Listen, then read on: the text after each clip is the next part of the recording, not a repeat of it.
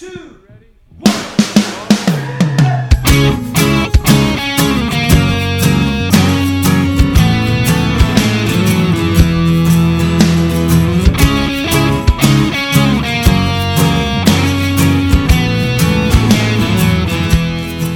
Hello, and welcome to Say That, the podcast for your big questions, get real answers. My name is Matt King. I'm your host here in the city of Chicago.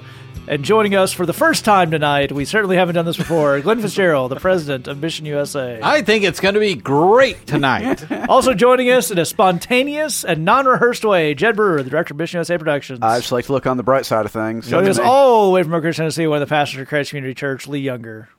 Guys, the machine is still working, and we're like 37 seconds in. It's a miracle. I think that's a record for tonight. Yeah, sometimes we're all caught in a time loop of our own making. Well, not our making as much as Pro Tools making, but either way. You know.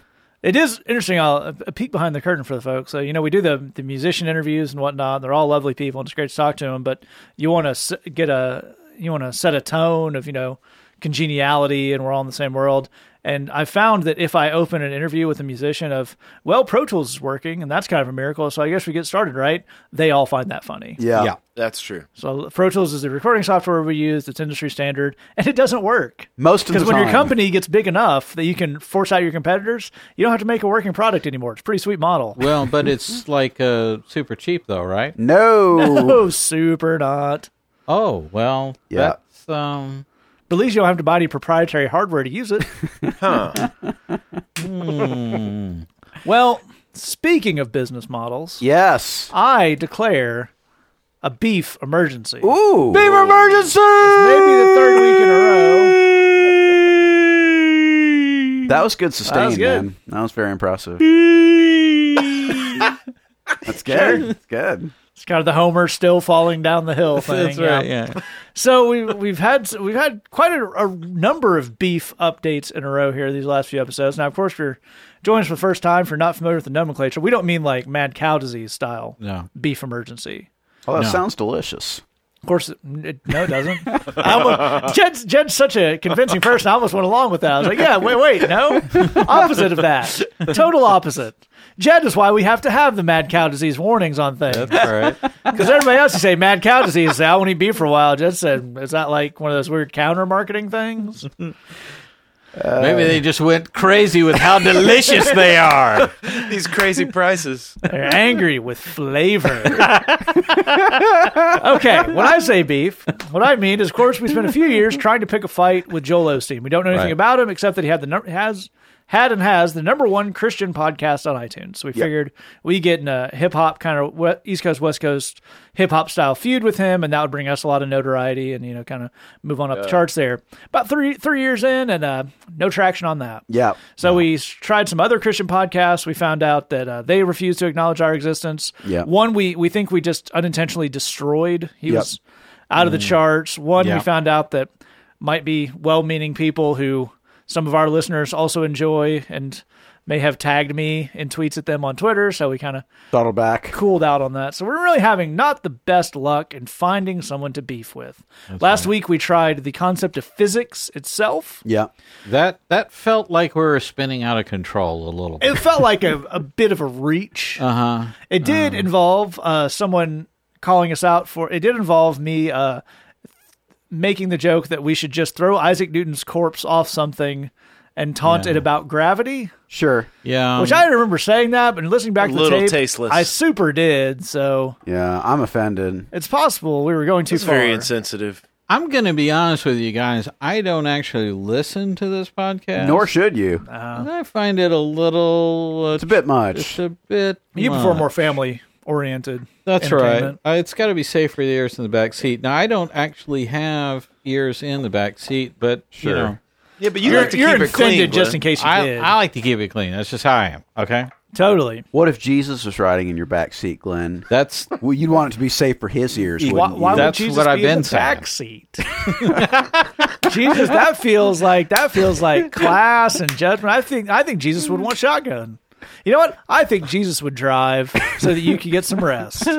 Now, why does Jed think Jesus is some high and mighty, wants you to chauffeur him around? I don't know. Maybe that tells us something about Jed. It That's certainly right. does. There's a lot of theological implications. That's what I'm getting. Yeah. Yeah. If you think two seminary students couldn't have a 4-hour debate about what seat Jesus would sit in.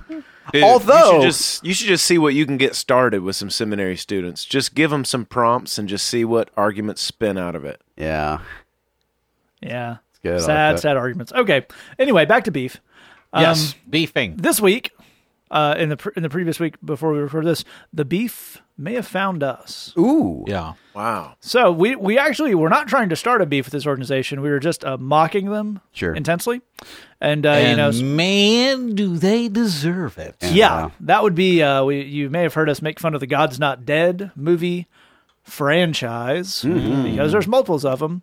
So we thought that was pretty awful. The three of us up here in Chicago, along with some of our friends, tried to watch the God's Not Dead and did not make it even to the 50%, to the halfway part, probably. Yeah, gave we up. tapped out pretty bad. About the time Professor Hercules was physically choking the student for believing in God.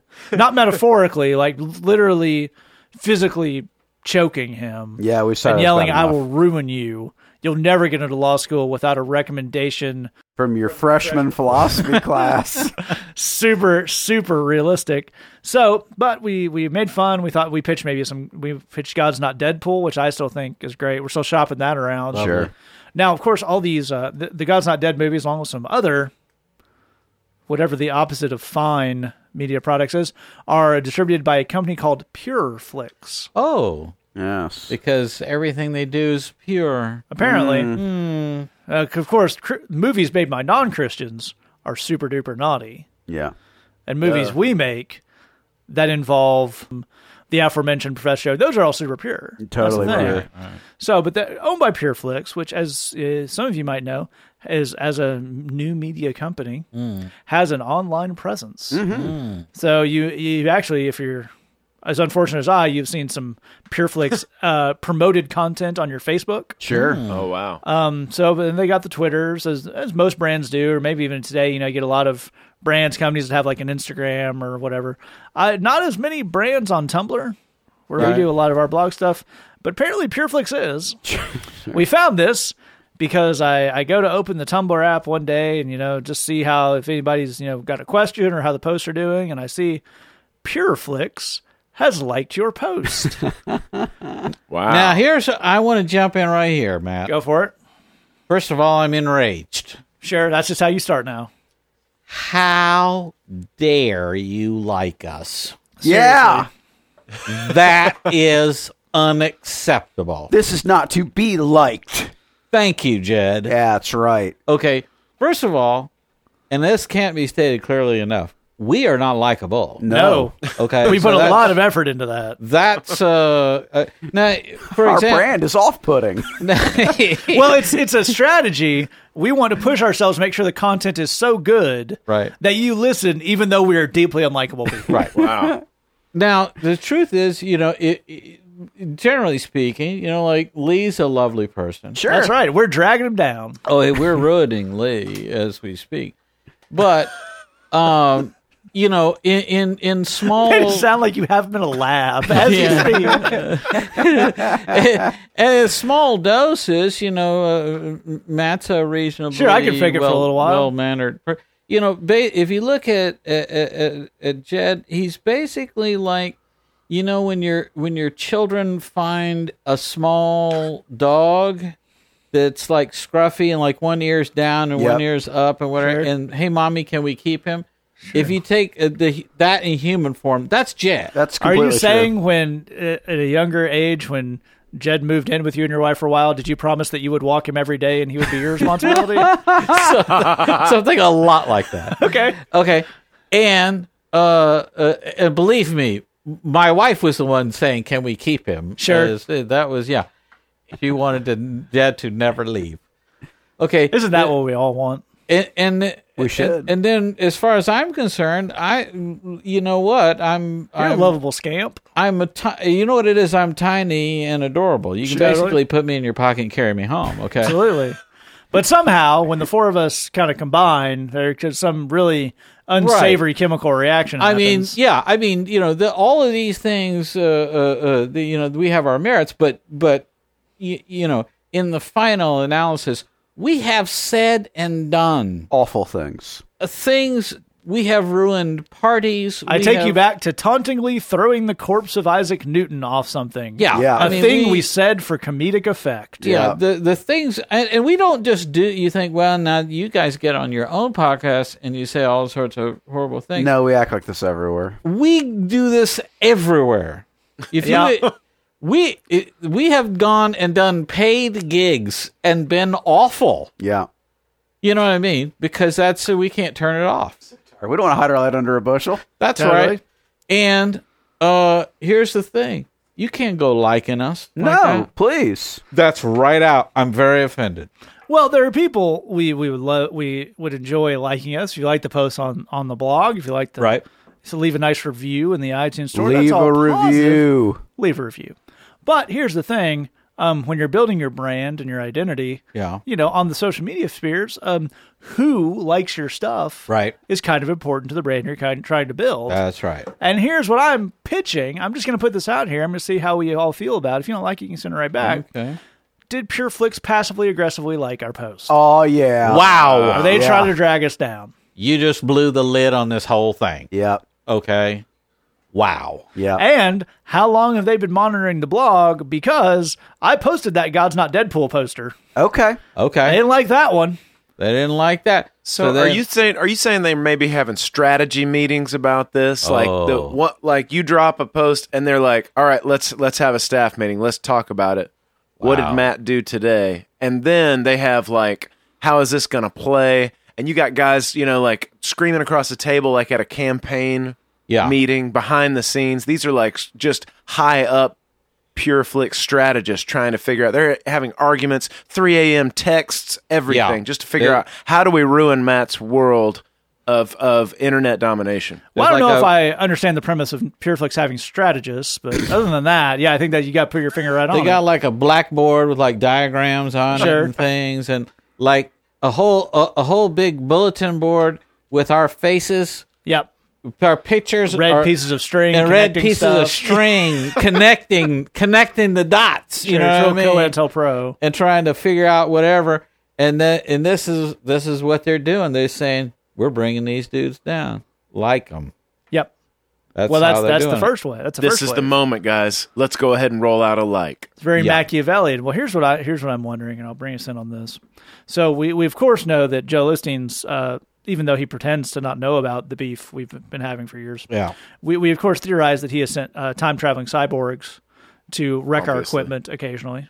That what else? What other possible explanation? It's just could there be? Occam's razor. It's the simplest possible Yeah. solution. I hear that as 5 blades now. Thank you. The That's- first blade lifts it up, Yeah. and the second blade cuts That's it exactly right. closer. See what Yeah. I'm saying? That's how Occam does. And a strip of aloe vera to soothe. Yeah. There you go. I'm going to take a tangent for a really bad joke. You've been warned. Can we get Gillette or somebody to make a razor cartridge that just has one blade and call it the Occam? It's nice and simple. right. Oh, that just would be gets great. job done. Simplest possible blade is the best. Yep. Sure. If you really like ancient Greek logistician jokes, welcome to the podcast for you. But that's going to undercut my point, but I'm going to make the point. So Joe Osteen obviously trying to ruin us because he knows that in the future we have the number one Christian podcast. This is Obviously. inevitable. That's just Now, math. is it a coincidence that PureFlix starts their take them out by liking them strategy not too long after we pitched the movie, the idea for the inevitable blockbuster movie, God's Not Deadpool? Clearly not. You know, Uh-huh. we're moving it on their territory. Yep. What you're saying is they're trying to take us out because they see us as a threat. That's right. Well, before we pitched the can't miss idea for God's Not Deadpool, were there any likes? No. No, there were not. Yep. Now we pitched the idea for the movie, and we got likes. So I'm just going to throw it out there. Right. I think if we can't get beefs going, which we're having a problem with, what we've had a lot of success with is conspiracies. Sure, yes, totally. Right. We can blame our own lack of measurable success in some ways on shadowy forces keeping us down. Right. Clearly. I mean, it can't be a lack of quality. Absolutely not. Well, I think our growth strategy must be the muscling in on other people's territory. Absolutely. All right. So there's the Passion Conference. Right. Can we have the apathy conference?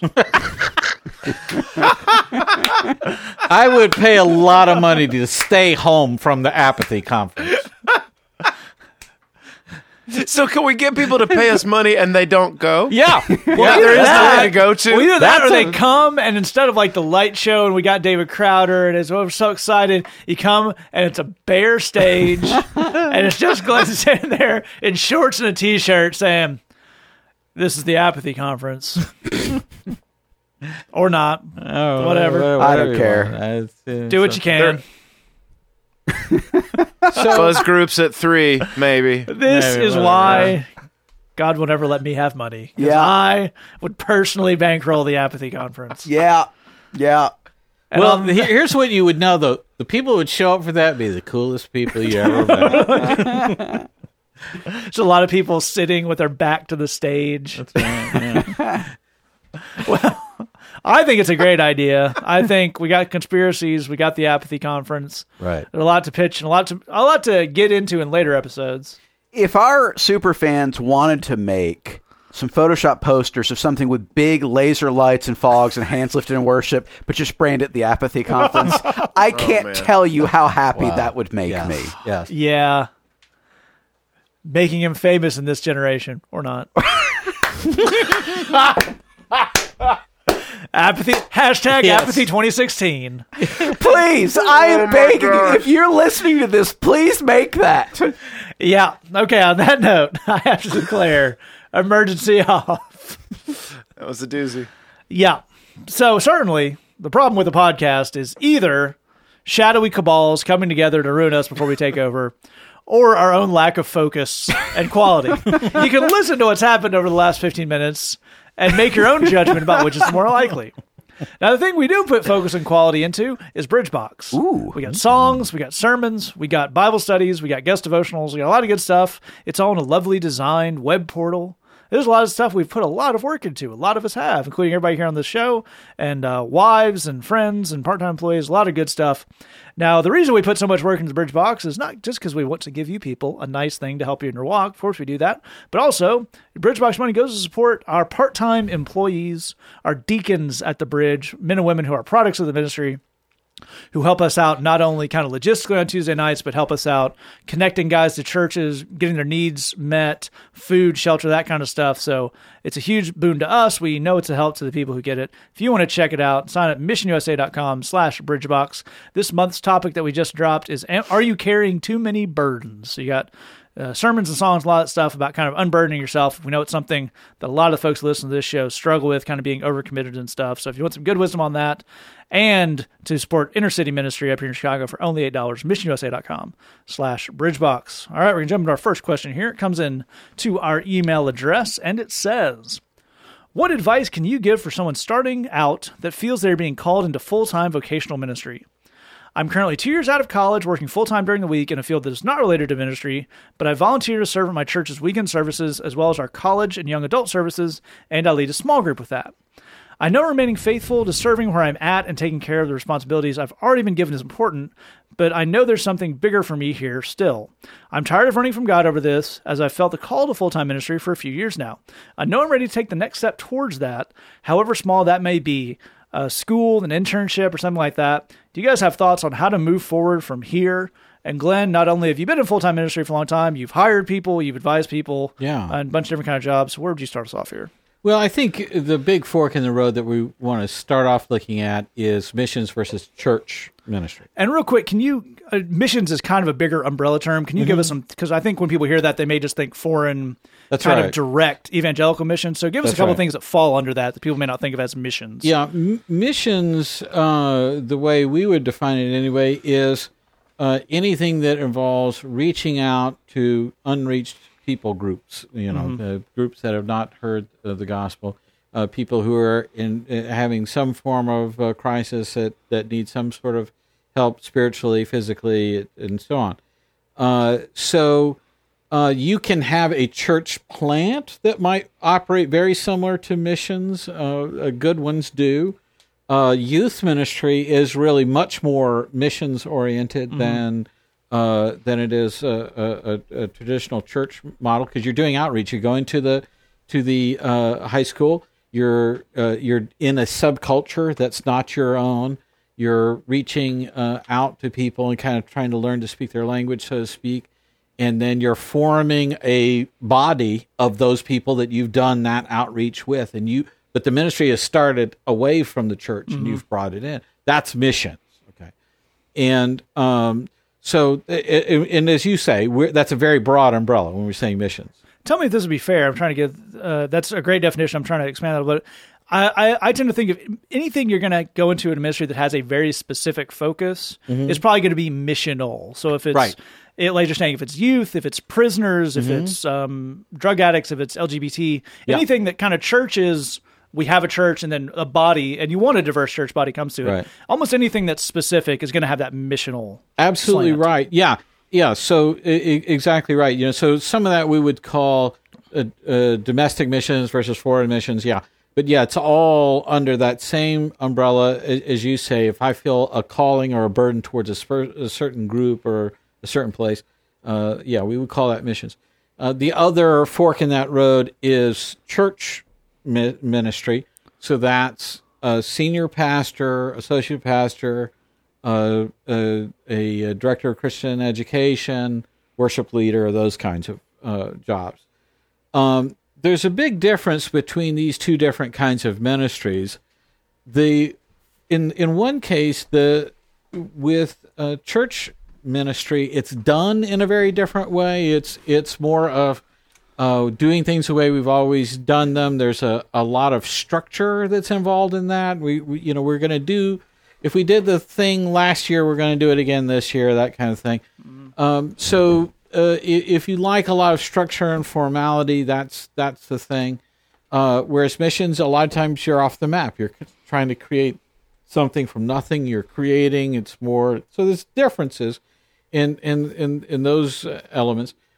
I have to, at this point, I think, be honest with you. I think that's what you're looking for in this question. People who are in missions have a whole lot more fun. But the difference is there's a lot less financial resources for missions. So a lot of us aren't paid nearly as well. So there's a difference. But here's the one thing I want to tack onto that and make one separate point on this, is that if you're thinking, I love when we do a short-term missions project and I want that to never end. If you're thinking, I love doing these fellowship things and I want that to never end, or what have you, you don't necessarily want to get yourself into an administrative role like a pastor or something like that. And generally speaking, if you sort of want that feeling to continue, you really need to think more in terms of missions. Nowadays, a lot of church pastor roles, you're sort of the head of it's like being a CEO or something of an operation. So, we're making some broad, sweeping generalities there.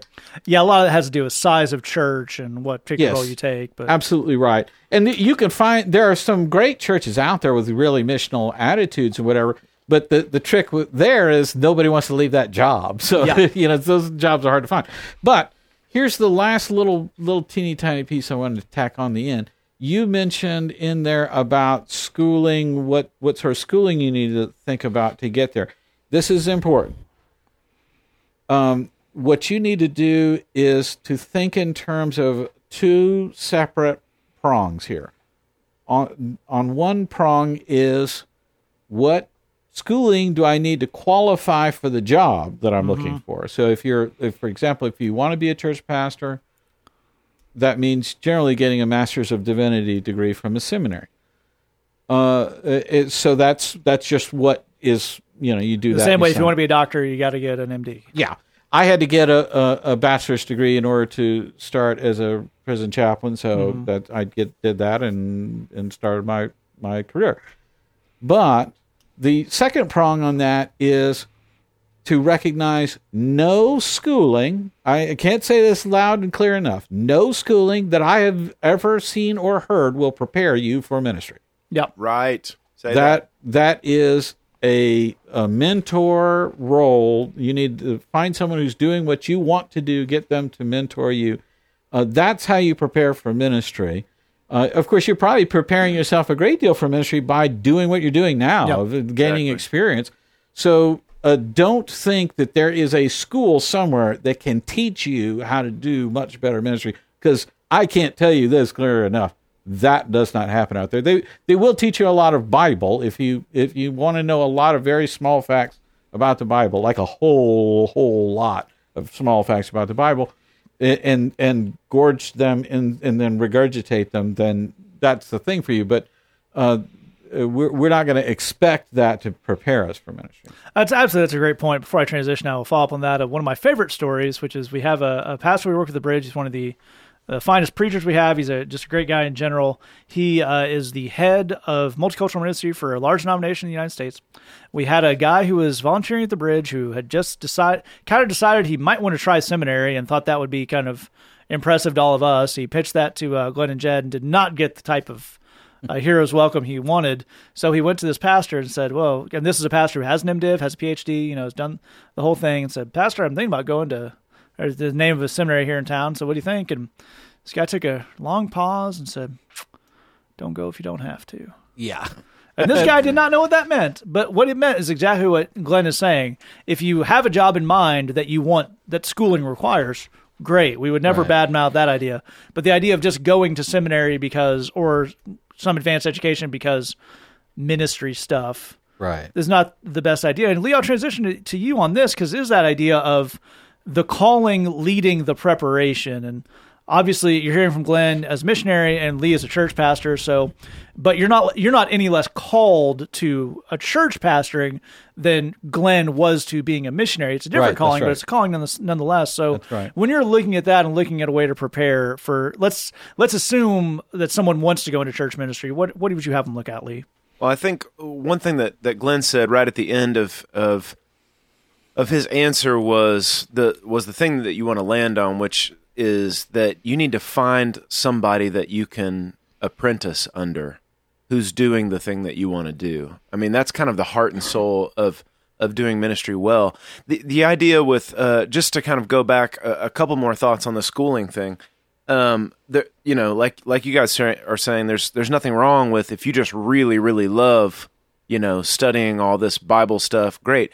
But I know a lot of guys who went to Bible school, who went to seminary, some guys who got like a bachelor's degree from a Bible school, or then like exactly what Glenn's saying, the MDiv from, the master's degree from a seminary, and they went into a pastoring situation, got their tail handed to them, and realized I was never trained for ministry in any way. Right. One time, Glenn and Matt were down visiting our church. Both of these brothers spoke. They kind of divided up the sermon time at our church. And a dude came up to me afterwards. He was kind of helping out with our middle school ministry. And he said, so how did Matt become, how did he get so good at preaching? And I said, well, I just do what Glenn tells me. Yeah. I said, well, he preaches a lot. He preaches a lot. Glenn tells him, this is what I want you to do. And he does it a lot. And he said, because he was like, all of my friends, and this guy said, all of my friends that when we all graduated from the Bible school at the same time, he said, 5 years in, none of us are pastors anymore. None of us got trained to do that. And not one of us could have done what that guy did in 10 minutes today. And are you telling me he never went to any Bible school? And I was like, no, I didn't go to any Bible school. I barely made it through regular school. So he was apprenticed to do this.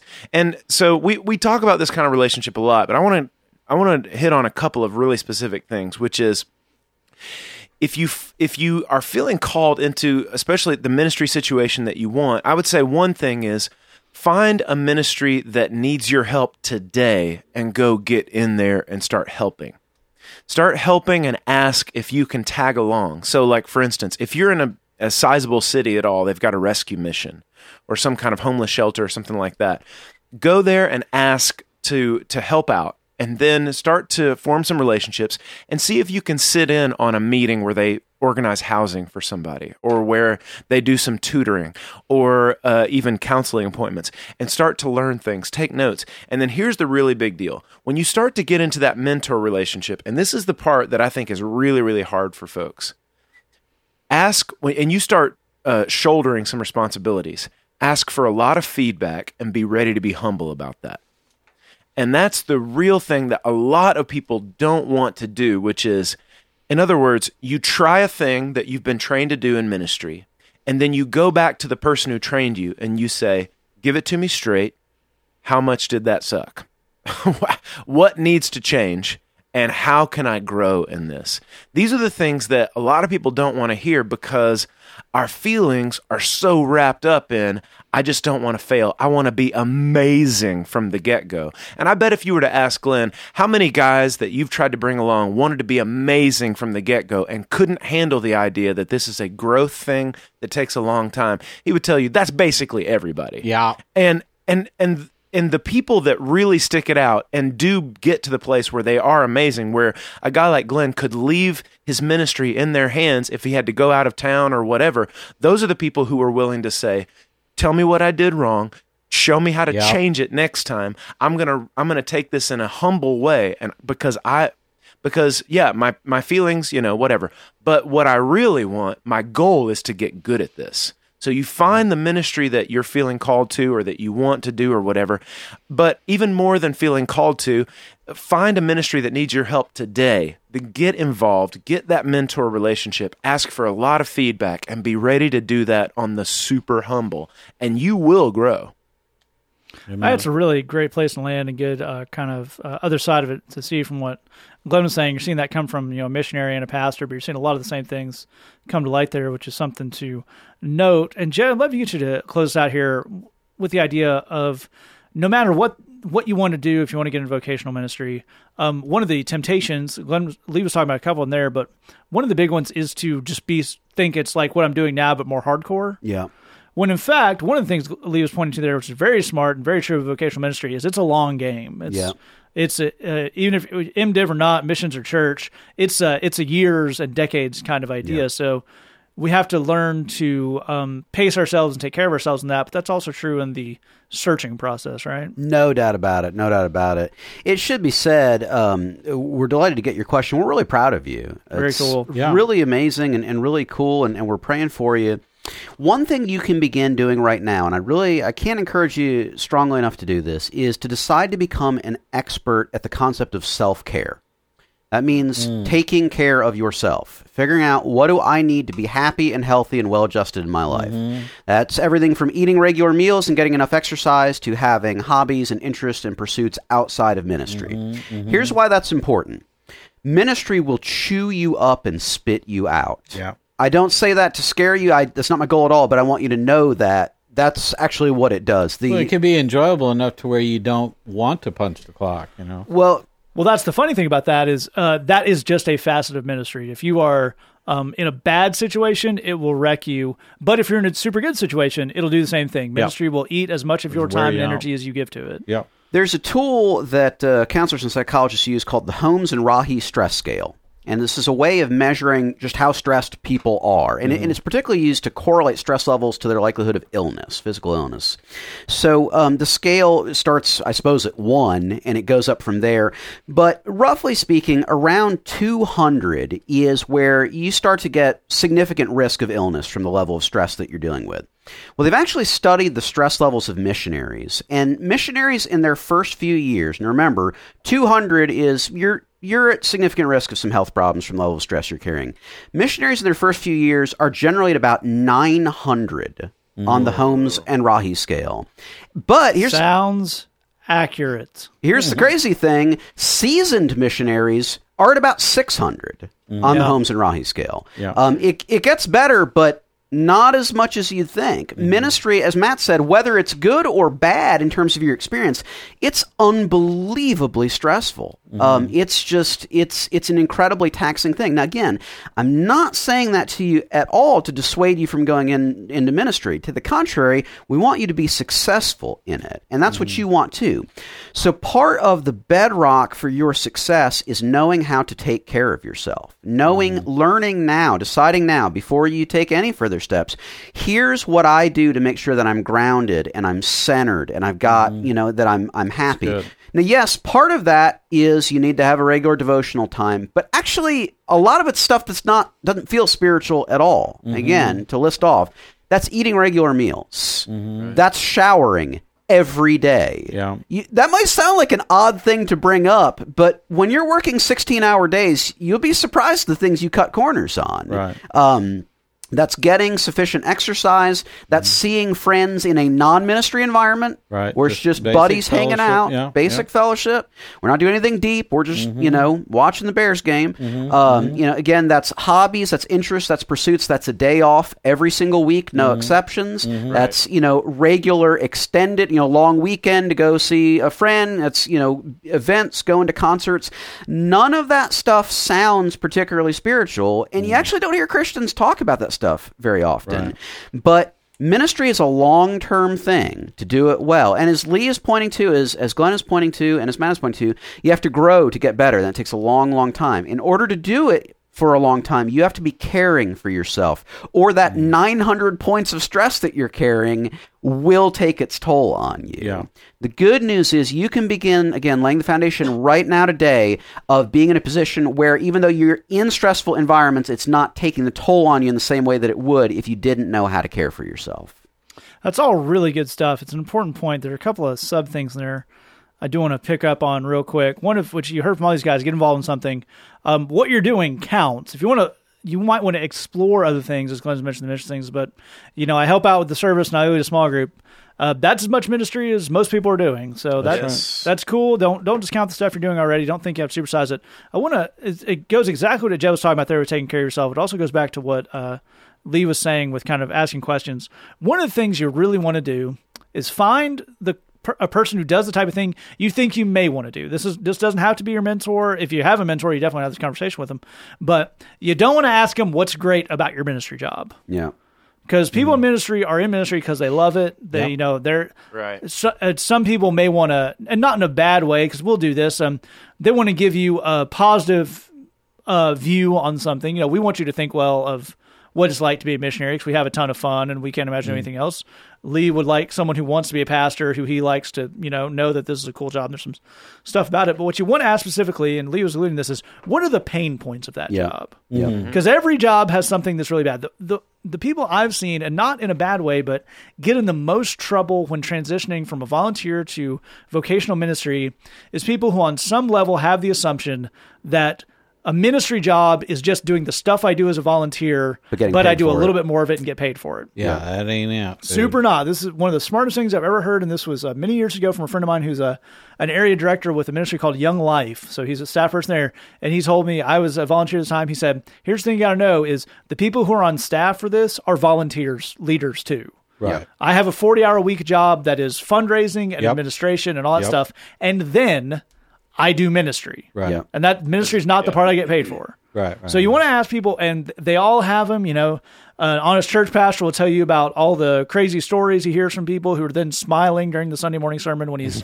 not talking about it. And missionaries will tell you about the sometimes massive headache that fundraising is. And every job has a pain point. And sometimes that can tell you just as much about what you might want to try as the parts that are cool. Because the parts that are cool are kind of similar. I mean, they're in different areas, but the parts that are cool is you see somebody's life change, you talk to somebody about the Lord who's never convinced it, and you walk them through that. But the thing that defines a lot of jobs very differently is what are the headaches, what are the pain points, and that may get a fuller picture as you start to explore stuff. It's definitely one way we'd push you. Okay, we're going to move on to our next question here. It comes in anonymously to our Tumblr inbox, and it says, I'm an ex-youth group leader, and that's EX, youth group leader, not like an X-Men youth group leader. But that would be pretty cool. That'd be cool. Absolutely. If kids back where I used to go to church. I'm living in a different city now and still have a few of them on my social media accounts. What do you do when you see one of your ex-students start posting things of a worrisome nature?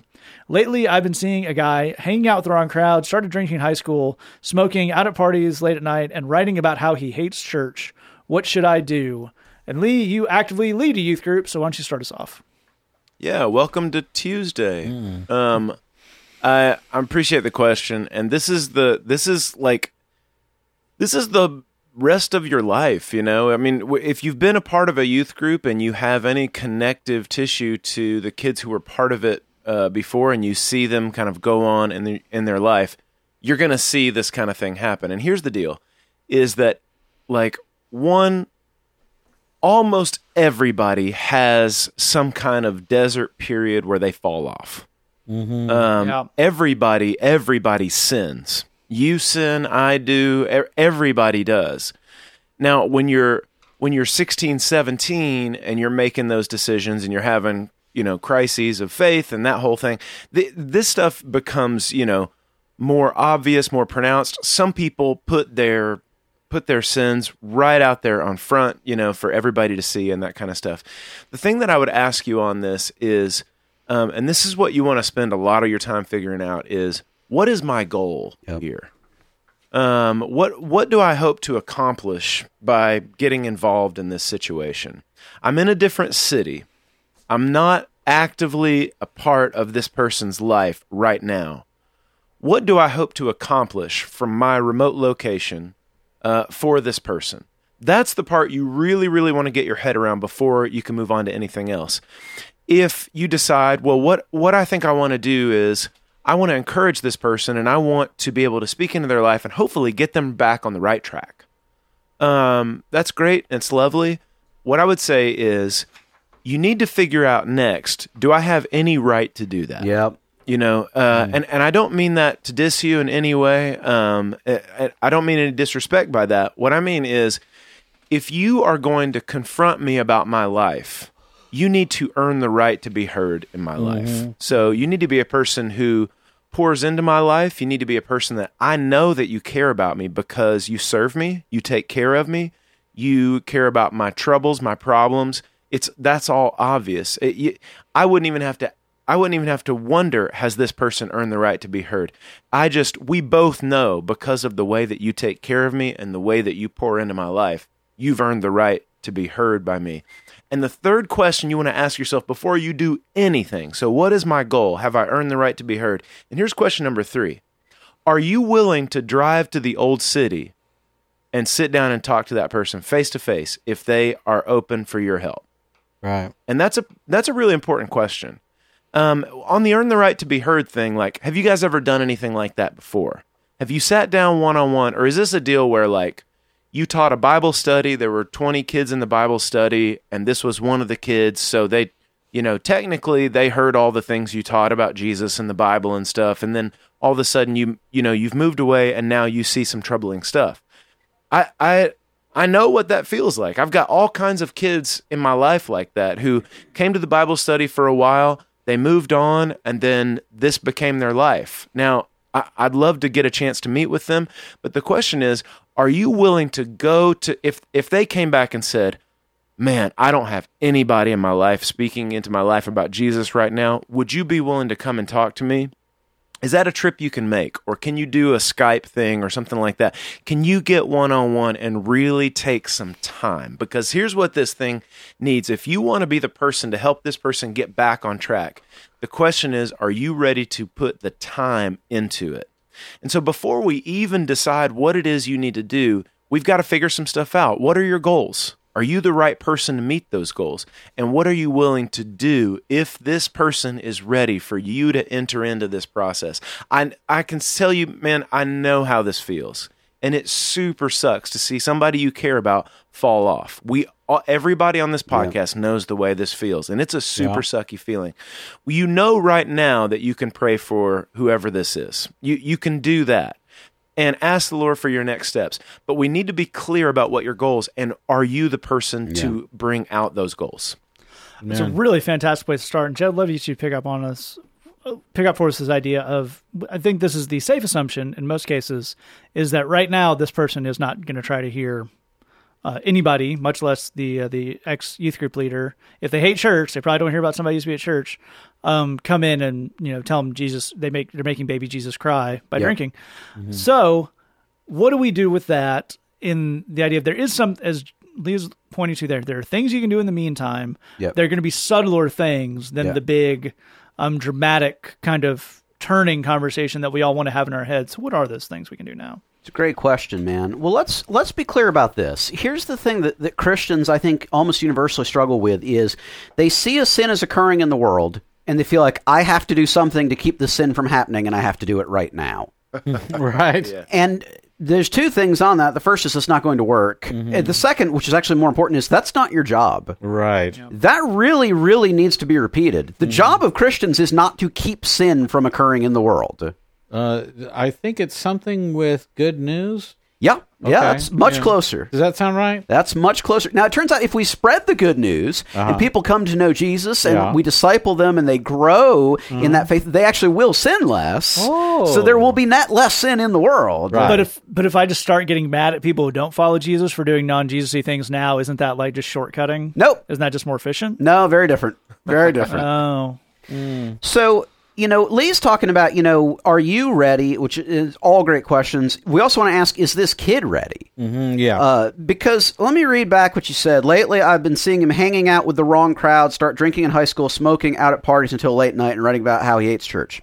Okay, here's the thing about sin is in the short term, sin always pays off. Yeah. That's why people do it. Sin pays off right now, every time. It's like you get the gratification immediately. Instantly, almost. Right. Okay, I've been seeing him hang out with the wrong crowd. Hanging out with the wrong crowd is awesome. Yeah. It doesn't end well, but in the short term, it's great. I've done it. Start drinking in high school. Drinking in high school is great in the short term. It's an exciting adventure. Steel Reserve is delicious. Smoking is cool. Don't you know that? Right. Smoking is great. Out at parties until late at night. Late night partying is the best kind. No one wants to go to a mid-afternoon party. That's for chumps. Let me tell you what. Smoking takes years off your life, but it's off the end, and those years suck anyway. Exactly right. Exactly right. So who cares? Now, I'm being a little cheeky here, but this is the thing. The stuff you're describing, in the short term, those things all seem great. Right. There will come a day where this kid realized, I went as hard as I could figure out how to at the stuff I thought would work, and it didn't work, and now I don't know what to do. That's the moment we want to be on this kid's speed dial. Right, the moment where they say, that didn't work, and I'm ready for something different, and I wonder who on earth do I talk to about that won't be a judgmental jerk towards me, given all of the stupid stuff I put up on Facebook. Right. And the thing we want to ask ourselves is, how do I become the person that's on the speed dial? Yeah. How do I become the person where when they're ready for something new, I'm the number at the top of that list? Well, there's a few things. Thing one is, don't be a judgmental jerk. Right. If you can dig it, if this kid went to youth group and is now posting all this stuff on Facebook, that's a borderline intentional thing to separate all the Christians I knew into two categories. People that are going to jump in and say, you're making the baby Jesus cry. Yep. And people that will just let it go. Yeah. That's actually not an accident. So the first thing is, be clear which box you're going to go in. Right. Well, that's the kid who comes to church in the, forgive me, I don't have a more current reference, Marilyn Manson t-shirt, and just waits for a Christian to be Christian at them so I can say, I knew it. Exactly right. Exactly right. So the place that we want to start is exactly what Lee said in terms of earning the right to be heard. We can do that. We can the beginnings of that we can do even with simple things. When it's his birthday, send him a birthday card. Right. When he posts something on Facebook that's not awful, reply to it and praise him. Right. I did good at my track meet today. Personal best, Jimmy. That's great. I'm so proud of you. Because this is his currency. Like this social media thing, that's his currency. Yes. So be a part. It's like you're saying, sorry to interrupt you, please but do. You're saying like, this is the way that you communicate. This is the way you want attention. So I'm going to give it to you in this medium. Exactly right. I'm going to positively reinforce in this medium everything that I can positively reinforce that you do that's good. And because it's not really my role or my place, I'm just going to ignore all the stuff that you're on that's inappropriate. Quick point on that. Social media is the currency. Don't be obvious. What you don't want to do is, I was going through some old photos today, and I found this one of all of us at the church retreat. Yep. I tagged you, Bobby. Remember the fun time we had at the church retreat Yep. with Jesus? Real subtle. Just as we're talking about other stuff on the long game. Be cool. Yeah. Here's the bottom line. Celebrate people's victories. Mourn their losses. Be there for them.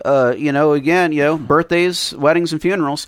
People know. So it's like if he's rejoicing, I should do one thing. You should rejoice. If he's mourning, I should do the other. You should mourn. There's a Bible story that about smart. that. Yeah, it's an original idea to me. Copyright Jedburgh. Yeah, I got a new book coming out about it. It's pretty awesome. Actually, I'm unveiling it at the Apathy Conference. Absolutely. It's going to be pretty great. I'm a keynote speaker. Well, it's called Do Whatever with Those Who Rejoice. I don't care. Whatever you want with those who mourn. Whatever it is. But this is the key thing. I'll land on this, and we'll get Glenn to weigh in. Is you know how to do all the stuff that you need to do. Mm-hmm. Right. You know how to be cool. You know how to be loving. You know how to rejoice when he's got good stuff and mourn when he's got bad stuff, and how to be there for him. You know how to do all that stuff. The one thing to ask the Lord to take off of you is the sense of impatience. Is the sense of, I need this to be fixed right now. The Bible says that it's God's kindness that draws us to repentance, that God is patient with us. If God can be patient with this situation, you can be patient with this situation too. Yeah. We know you've got it in you. This kid's lucky to have you in his corner. So be that right person, and I know the Lord will bring something great out of it. That's really fantastic stuff. Glenn, I'd like to just close this out by picking right up on that. I think there's a very important point to be made that Jed is saying there of you know what to do, because there's not actually a magic formula to this thing. Mm-hmm. And you, Glenn, you've done a lot of watching people wander off and come back, wandering into, without getting into too many details, a little more extreme situations than smoking cigarettes and staying out all night. That's right. For quite a long period of time. Some people, decades before they kind of roll back in. So the things to do are simple, but maybe the mindset we have to have is a little more challenging. So what would you say on that? Well, I tell you, here's the main thing I would have you ask yourself is, did you plant good seeds Yes. with this kid? If you planted good seeds on good soil with this kid, at whatever point in the past, those seeds are going to break ground. Yeah, sooner or later. It'll look bad for a minute, but at some point it's going to come around. So, give you an example. You were just saying, that I've had some, kind of extreme situations, but there's one particular guy that comes to mind. He contacted me. He was locked up. And I had known him for years and years on the street. He was a gang leader on the north side of Chicago. And he said in his note that he sent me that he was walking with the Lord now. And so I went and saw him, and we sat down, and he had sort of the sheepish look on his face. And he said, I'm just, I wanted to tell you about this, and I know that it would make you happy, but I've been really sheepish about telling you that I'm walking with the Lord now, because I counted it up, and I added up 16 years of you trying to get me saved. Wow. And I can't believe how stubborn I was. And I have no idea why I hesitated this long. Everything about it has been amazing. Everything about it has just been fantastic. And I'm kind of embarrassed off of that. As much as I'm rejoicing about it, I'm embarrassed of it. And I just can't believe how stubborn I was. And I said, brother, here's a couple of things I need for you to know. You are not stubborn in this example. I am the stubborn one. Yep. Because I wasn't even getting tired of that process. You weren't wearing me down. You don't have the record, friend. Yeah, exactly. The second thing I want to tell you is every time I talked to you, you got closer to making that decision. Every time I talked to you, good seed went down on good soil. So I knew we were getting where we were going. There was no doubt in my mind we would get here. I didn't know how long it would take, but it didn't matter how long it takes. It's not up to me, and I don't have a right to judge you on how long this takes, and so on and so forth.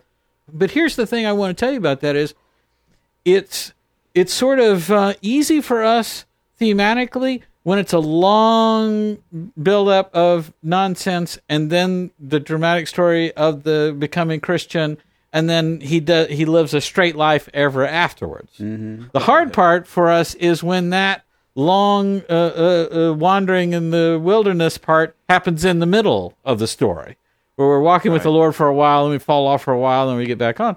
But as all these brothers are pointing out, that happens. It happens to a lot of us. It certainly happened to me. So the thing is, good seed was planted in me, and when I kind of had my rebellious years, I knew exactly what to come back to. I knew exactly where the Lord stood in all of that. That's the main thing. Is if you planted good seed on good soil with this kid, that's going to manifest itself. As these guys are saying, if you're in a position to say something, you've earned that right to be heard, and it's the right time, the right place. It's easy enough to say, hey buddy, I'm praying for you. I hope things are going well. I hope you can always talk to me about anything that's going on in your situation. No judgments, just love. I'm here for you, buddy. Whatever, that kind of thing. But that ball's going to be in his court, and again, the seed is planted. Sooner or later, that turnaround will come. Yeah, I think that's absolutely right. And the Bible actually uses very clear analogy of a seed growing and kind of germinating while the farmer is asleep. I think one of the things that we can get our own stuff tied up on this that leads to that impatience is the idea of if my sermons were good, or if my lessons were good, or if I administered this person good, I can judge that by how quick the turnaround is and how short the falling off period is. It's just not the way that works. There's no math for that. All these, as we're saying, all these are individual situations. There's a lot of factors well outside of you. The thing is to pray and ask about what your role in it is. All right, remove our last question here. Comes in anonymously to our Tumblr, and it says, "Hello, there's a guy at my church who I've taken an interest in. The thing is, he's the pastor's son. I'm very close to his parents. They give me so much encouragement and guidance. I know you guys would normally advise me to just tell him, and I would, but one of my sisters in the Lord has advised me against it for now until I'm sure." Whatever. You'll get your chance. She said the dynamic of our relationship could really change if it doesn't work out. I don't want to be afraid, but I don't want to ruin anything. Help. Jed, why don't you start us off? Well, I appreciate your question, and here's the thing. Before you get yelled at, I hear you. No one's going to yell at you. I hear you. That's not a promise you can keep. Yeah, that's true. What you're describing makes perfect sense to me, and the answer actually doesn't have anything to do with dating. The answer has to do with deciding to think like an adult. I'm going to tell you what I mean by that. So part of my job, I'm going to tell you about something, it's a very parallel situation, but it doesn't have the same emotions attached. Part of my job working for Glenn is to help do fundraising for other ministries. We work with a lot of organizations that do incredible work and have almost no money to do work with. And so I kind of am tasked with coming up with novel ways to bring money to them so they're able to keep working, because they're partners with us. Them existing helps us, so it kind of all works out. All right, so I've got the situation where I need to kind of get somebody to be on board with something that I've kind of invented, and it's a really important relationship, so I need to not screw it up. I need them to not be mad and upset in the process, so I have to approach this in a very delicate way, right? Yeah. But I could do nothing. If I did nothing, Glenn would fire me, so I can't do that. That's correct. I could go to them in one go and say, here's everything I'm thinking, we should do this, and they would all say no, which is equivalent to going to this kid and saying, I think we should get together and then get married and then have babies, and they'd have babies, we'd have grandbabies. He will say no to that, so we don't want to do that exactly. You're my destiny. Been dreaming of you. All right, so we don't want to do that either. So whatever you say, don't say it in that voice. So what do we do? Okay. What I do in my job is I go to a person, I say, been thinking about some stuff, been pondering some stuff. Let's do this. Want to buy you a coffee. I want to think some thoughts together. Yep. Just sit down. I'm a fan of what you do. I'm a fan of what you do. I want to talk about it. I want you to tell me a bit more about what you do. I got a couple of concepts I'd love to run past you. Just take your temperature on, see what you think. No pressure, but I mostly just want to hang out. I'm so grateful for all the work that you do here. You help us out so much. Let's get together. Let's see what we see. Okay, here's the first thing on that. A, no one is offended by that. Right. No one is freaked out by that. Right. No one is like, you're coming on a little strong there, Jed. That's a little bit. I'm going to need to pray about this first. I've never been told no on that. Right. No one's ever said no. Now, I have sat down with people and kind of talked through things, and realized at the end of it, you know what I had in mind is not going to work here. It's not the right fit. It's not the right thing. It's just, and that's no problem. We still had fun talking. It's, it didn't damage the relationship. Everything's still cool. Other times I'm like, oh man, what I was thinking is a much better idea than I thought. This is going to be perfect. This is going to be amazing. But we can't know till we get together and actually talk, right? Sure, yeah. This is the way that adults handle their affairs. They recognize, we got to get into it and see what we see. Let's bring it back to you now. Yes, if you did nothing, that would be a super bad idea. Right. And the thing that you got to wait till you're sure, there's no such thing. Right. There is no such thing as that. It's not that your friend is wrong exactly. She means well. It's just there is no such thing as being sure. Right. Okay. And if you go and say, you are my destiny and I dream of you and we should get married and have babies and they will have babies and we'll have grandbabies, that will definitely freak him out and you should not do that either. And if it doesn't freak him out, you don't want to be with that dude. No. That's right. But the idea of saying, your parents have been such a help to me. You should know that, and I'm thankful. B, you do so much at the church, and I do so much at the church, but it feels like we never have time to just talk and hang out and just get to know each other and whatnot. I'd love to fix that. I'm talking about Starbucks, and I'm buying. Frappuccino on me. What do you say? Let's do this thing. The odds of someone being freaked out by that are zero. Now, and if they are, likewise, that's run. Yeah, do not date that person. Here are your actual worst case scenarios here. Thing one is he is freaked out, which is Glenn saying that's, oh gosh, you don't want to be in a relationship with someone that's freaked out by that. Yeah. Thing two is he says, that's actually really cool. I'm dating someone right now, so I actually I couldn't, but I appreciate it. Which, hey. Problem solved. Okay, the next worst case is you guys get together and you talk and it's, what's the thing, and besides, and so forth. And an hour later you realize there is no chemistry with this person at all. Yeah. I thought there was, and there's super not. And, it was great, and I'll see you at church. Okay, no problem. Yeah. Those are your actual worst case scenarios. Which are all pretty good and you can live with. Everything else is a win. Right. I mean, literally everything else is a win on some level. Right. Okay, but the way that we sorted this out is by saying we're going to approach this like adults. We're not going to approach this with our emotions leading the way. We're not going to approach this with our superstitions leading the way. We're going to say, here's the goal we need to accomplish. What's a smart way to do that? And that's a smart way to do it. You can do that. You can pull that off. You don't need to be freaked out. You don't need to be afraid. You've got what it takes to say, hey, we never get to talk. Let's get together. Frappuccino, I'm buying. It'll be great no matter what happens, and then you'll be on the other side of it. That is fantastic. I have a feeling, I'm just getting the inkling that Jed may be in the pocket of Big Frappuccino. He mentioned that quite a number of times. Yeah, that's suspicious. A little bit. Leah, I'd love to get you. They're so creamy and delicious, guys. Maybe later we all go for one. What do you say? Yeah, it's anything you say in that voice, just not an appealing prospect. Leah, let me get to pick up for us on this. I want to pick up on what Jed's saying here. So normally when the question asker is right. I know you would normally tell me to just tell him, yep, but I want to give this person the benefit of the doubt and take this from a different angle. Let's say that this is not which Glenn is going to accuse this woman of, I feel it in my bones, that you are coming up with excuses because you are scared of dating. Right. Certainly could be that. Probably is that. Let's assume it's not. Yep. Okay. Let's assume my family came through some horrible church split or whatever it is.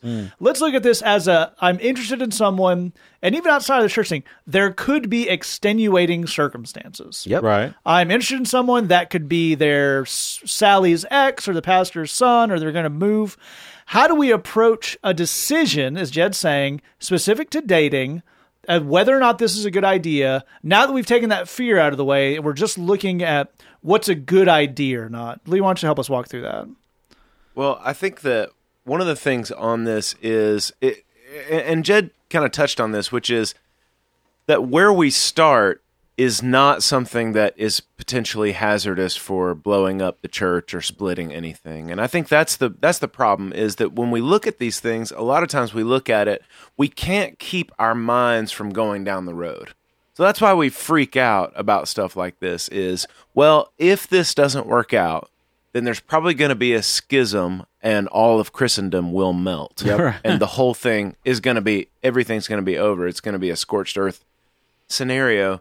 But and that's why, your friend is saying, the risk is so high that you need to make sure that you know before you take that risk. And the thing is that you don't actually have to know any of that stuff right now, because all we're trying to figure out right now is, do we want to go on a date where we talk? Right. And the things that you have to know in order to answer that question are really not, very deep things. Do I enjoy looking at this dude? Would I like to hang out with him further? Is he dreamy? Would it be cool? Yes. Would it be wonderful if he and I were sitting across a very small table? Would I enjoy a creamy, delicious frappuccino? All right, enough with the frappuccinos. That's that. The Federal Podcast Commission. You've been censured. Investigate Jed. Yeah. Would the Frappuccino mustache accentuate Don't you his start. ironic mustache? I feel like the Bernie Sanders of podcasting here. We have to get big money out of this show. Yeah, so thank you. So, you just have relatively simple questions right now. Yeah. Would you like to hang out with this dude some more? You don't have to wonder what, you don't have to get one of those apps and find out what are our kids going to look like, and is that going to, is that going to offend anybody or something like that. It's just this is not that complex. And I know it feels like a big risky thing, because what if the whole thing burns down? Well, a first date doesn't really burn anything down. Right. Especially if we're just going to sit at a relatively small table with some, with a cup of coffee or a cup of tea or something like that. That's all we're doing. We're going to have a conversation. So I think that keeping the goal at the right size and deciding I don't have to make decisions right now past that point is a good way to keep your emotions out of the area of this massive risk. Is I don't have to decide right now if we were made for each other. Mm-hmm. All I have to decide right now is, would I like to hang out with this dude some more? And do I have the guts to just go ahead and ask him out? And plus, the parents, have had, a great impact on your spiritual life and stuff like that.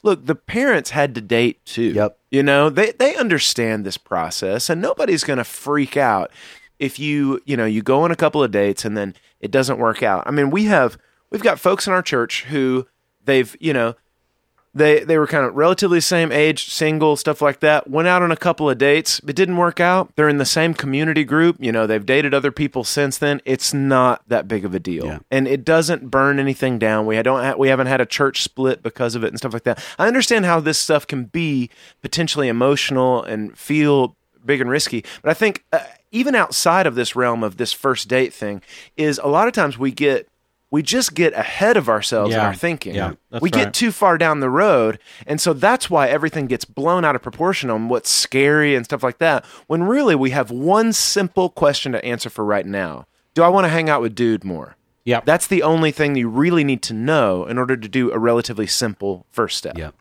It's a really fantastic place to go. I'm glad to get you to close us out on this, either with just an unhinged rant, which is always an option, or I think these guys have covered the angle of the specifics very well, and I know that is stuff you would echo. So I'd like to focus on the friend. Yes, let's focus. We have on someone friend. here. Jed mentioned. I agree. Well-meaning, and that is one of the functions that a good friend serves is saying, I know you're booty struck here. Mm-hmm. Are there things you haven't considered? Right. But we have a friend here who is parroting a little bit of that. But what if terrible things happen because of dating? Right. It's not their fault. They've probably read some horrible book. Right. But how do we separate those kind of voices from a more mature kind of the advice you get, which said you want to be cool about it, right, but there's actually nothing to be afraid of? It's a great question. And I agree with you that it's actually good to have a friend that would sort of show you an angle that you wouldn't normally look at on something, and have the guts to caution you on something that might be tricky. There could be a positive way where you say, "No, I think so and so is kind of cute," and they say, how much do you like him? Because the thing with the parents, you go, yeah, he's not as cute as the other one, and that one's parents aren't my pastor, so yeah, let's just move on from that. Yeah. Here's the line that I think will help us figure all of this out. If someone's coming to me and they're saying, here's what I want to do, and they lay out the case and the scenario, and here's the whole thing. The only time that I would tell that person, you should not do this, is when that thing is wrong. Mm-hmm. If it's a wrong thing, you say, don't do that. That sounds like a bad idea. I think I should cheat on my taxes. I think I should step out on my wife. I think I should, whatever.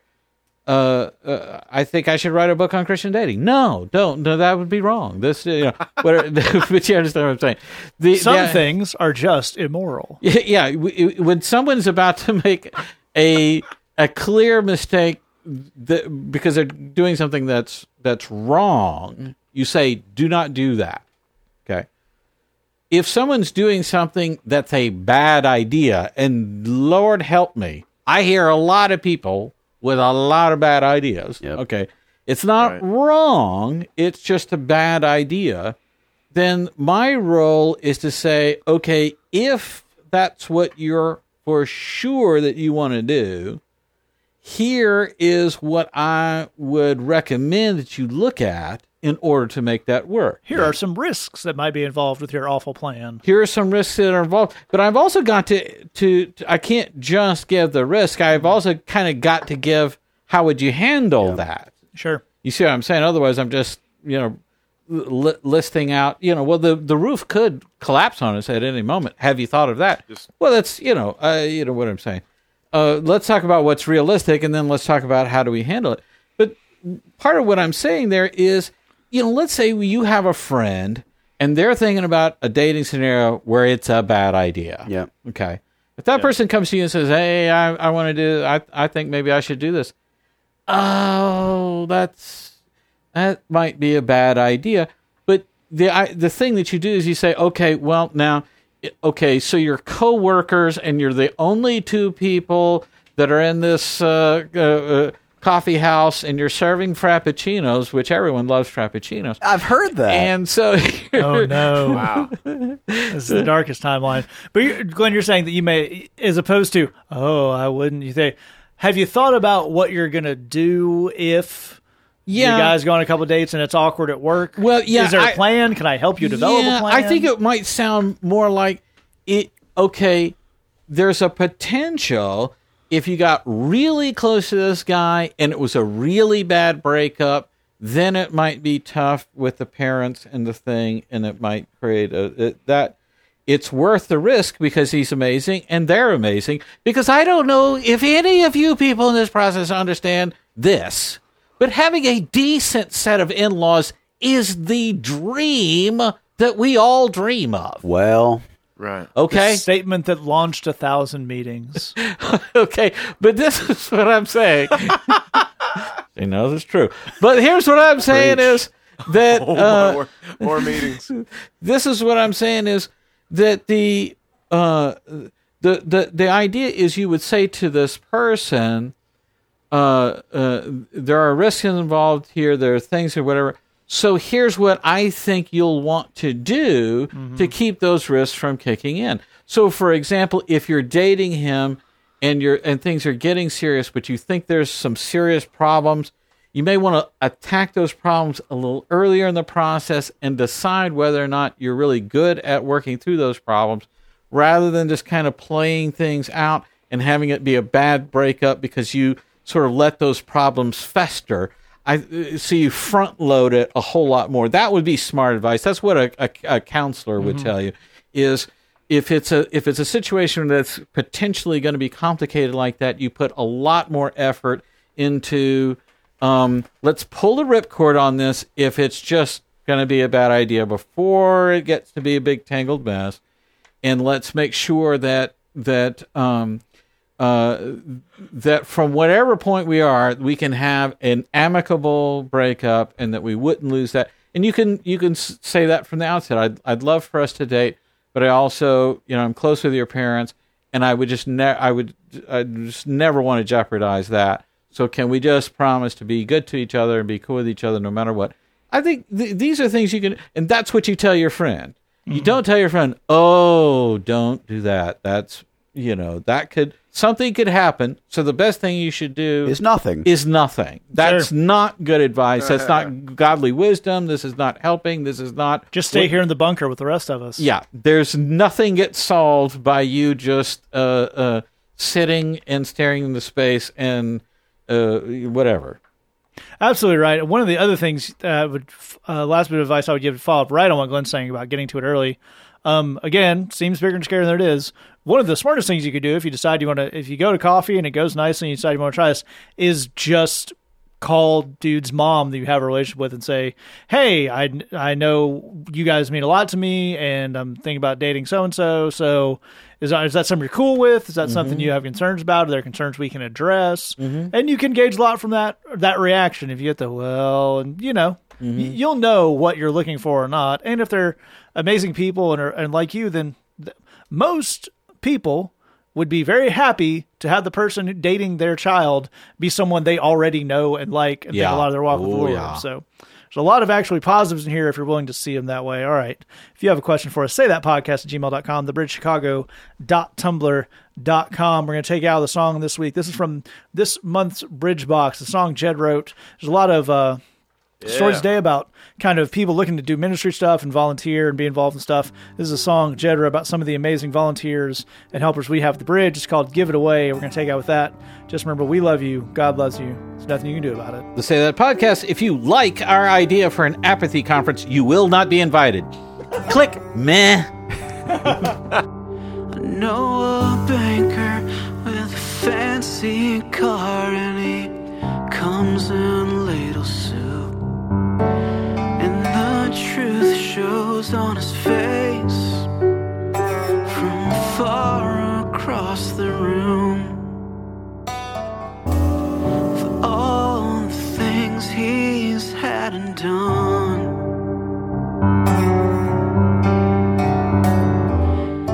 This stands alone at number one.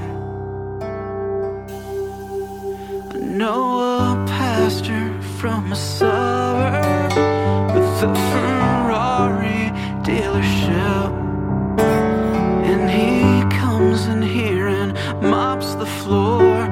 Then he thanks us for the privilege and just to see his face. Well, you know what he would say if you ever find your life. If you ever find your life. If you ever find your life, it's when you give it away. It's when you give it away.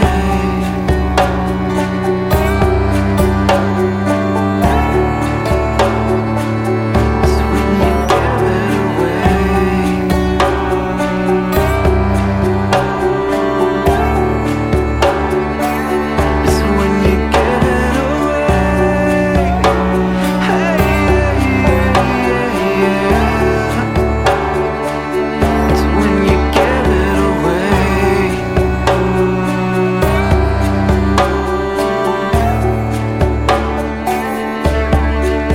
Because that pastor from the suburbs gets a front row seat to watch.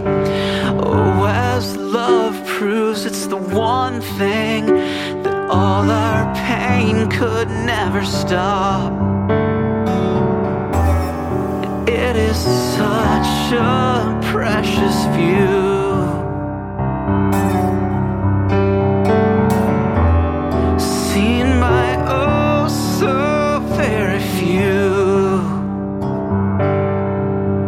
Because that banker with the fancy car, he will stop and shake the hand of a guy who stopped believing, oh, that he will ever be loved again.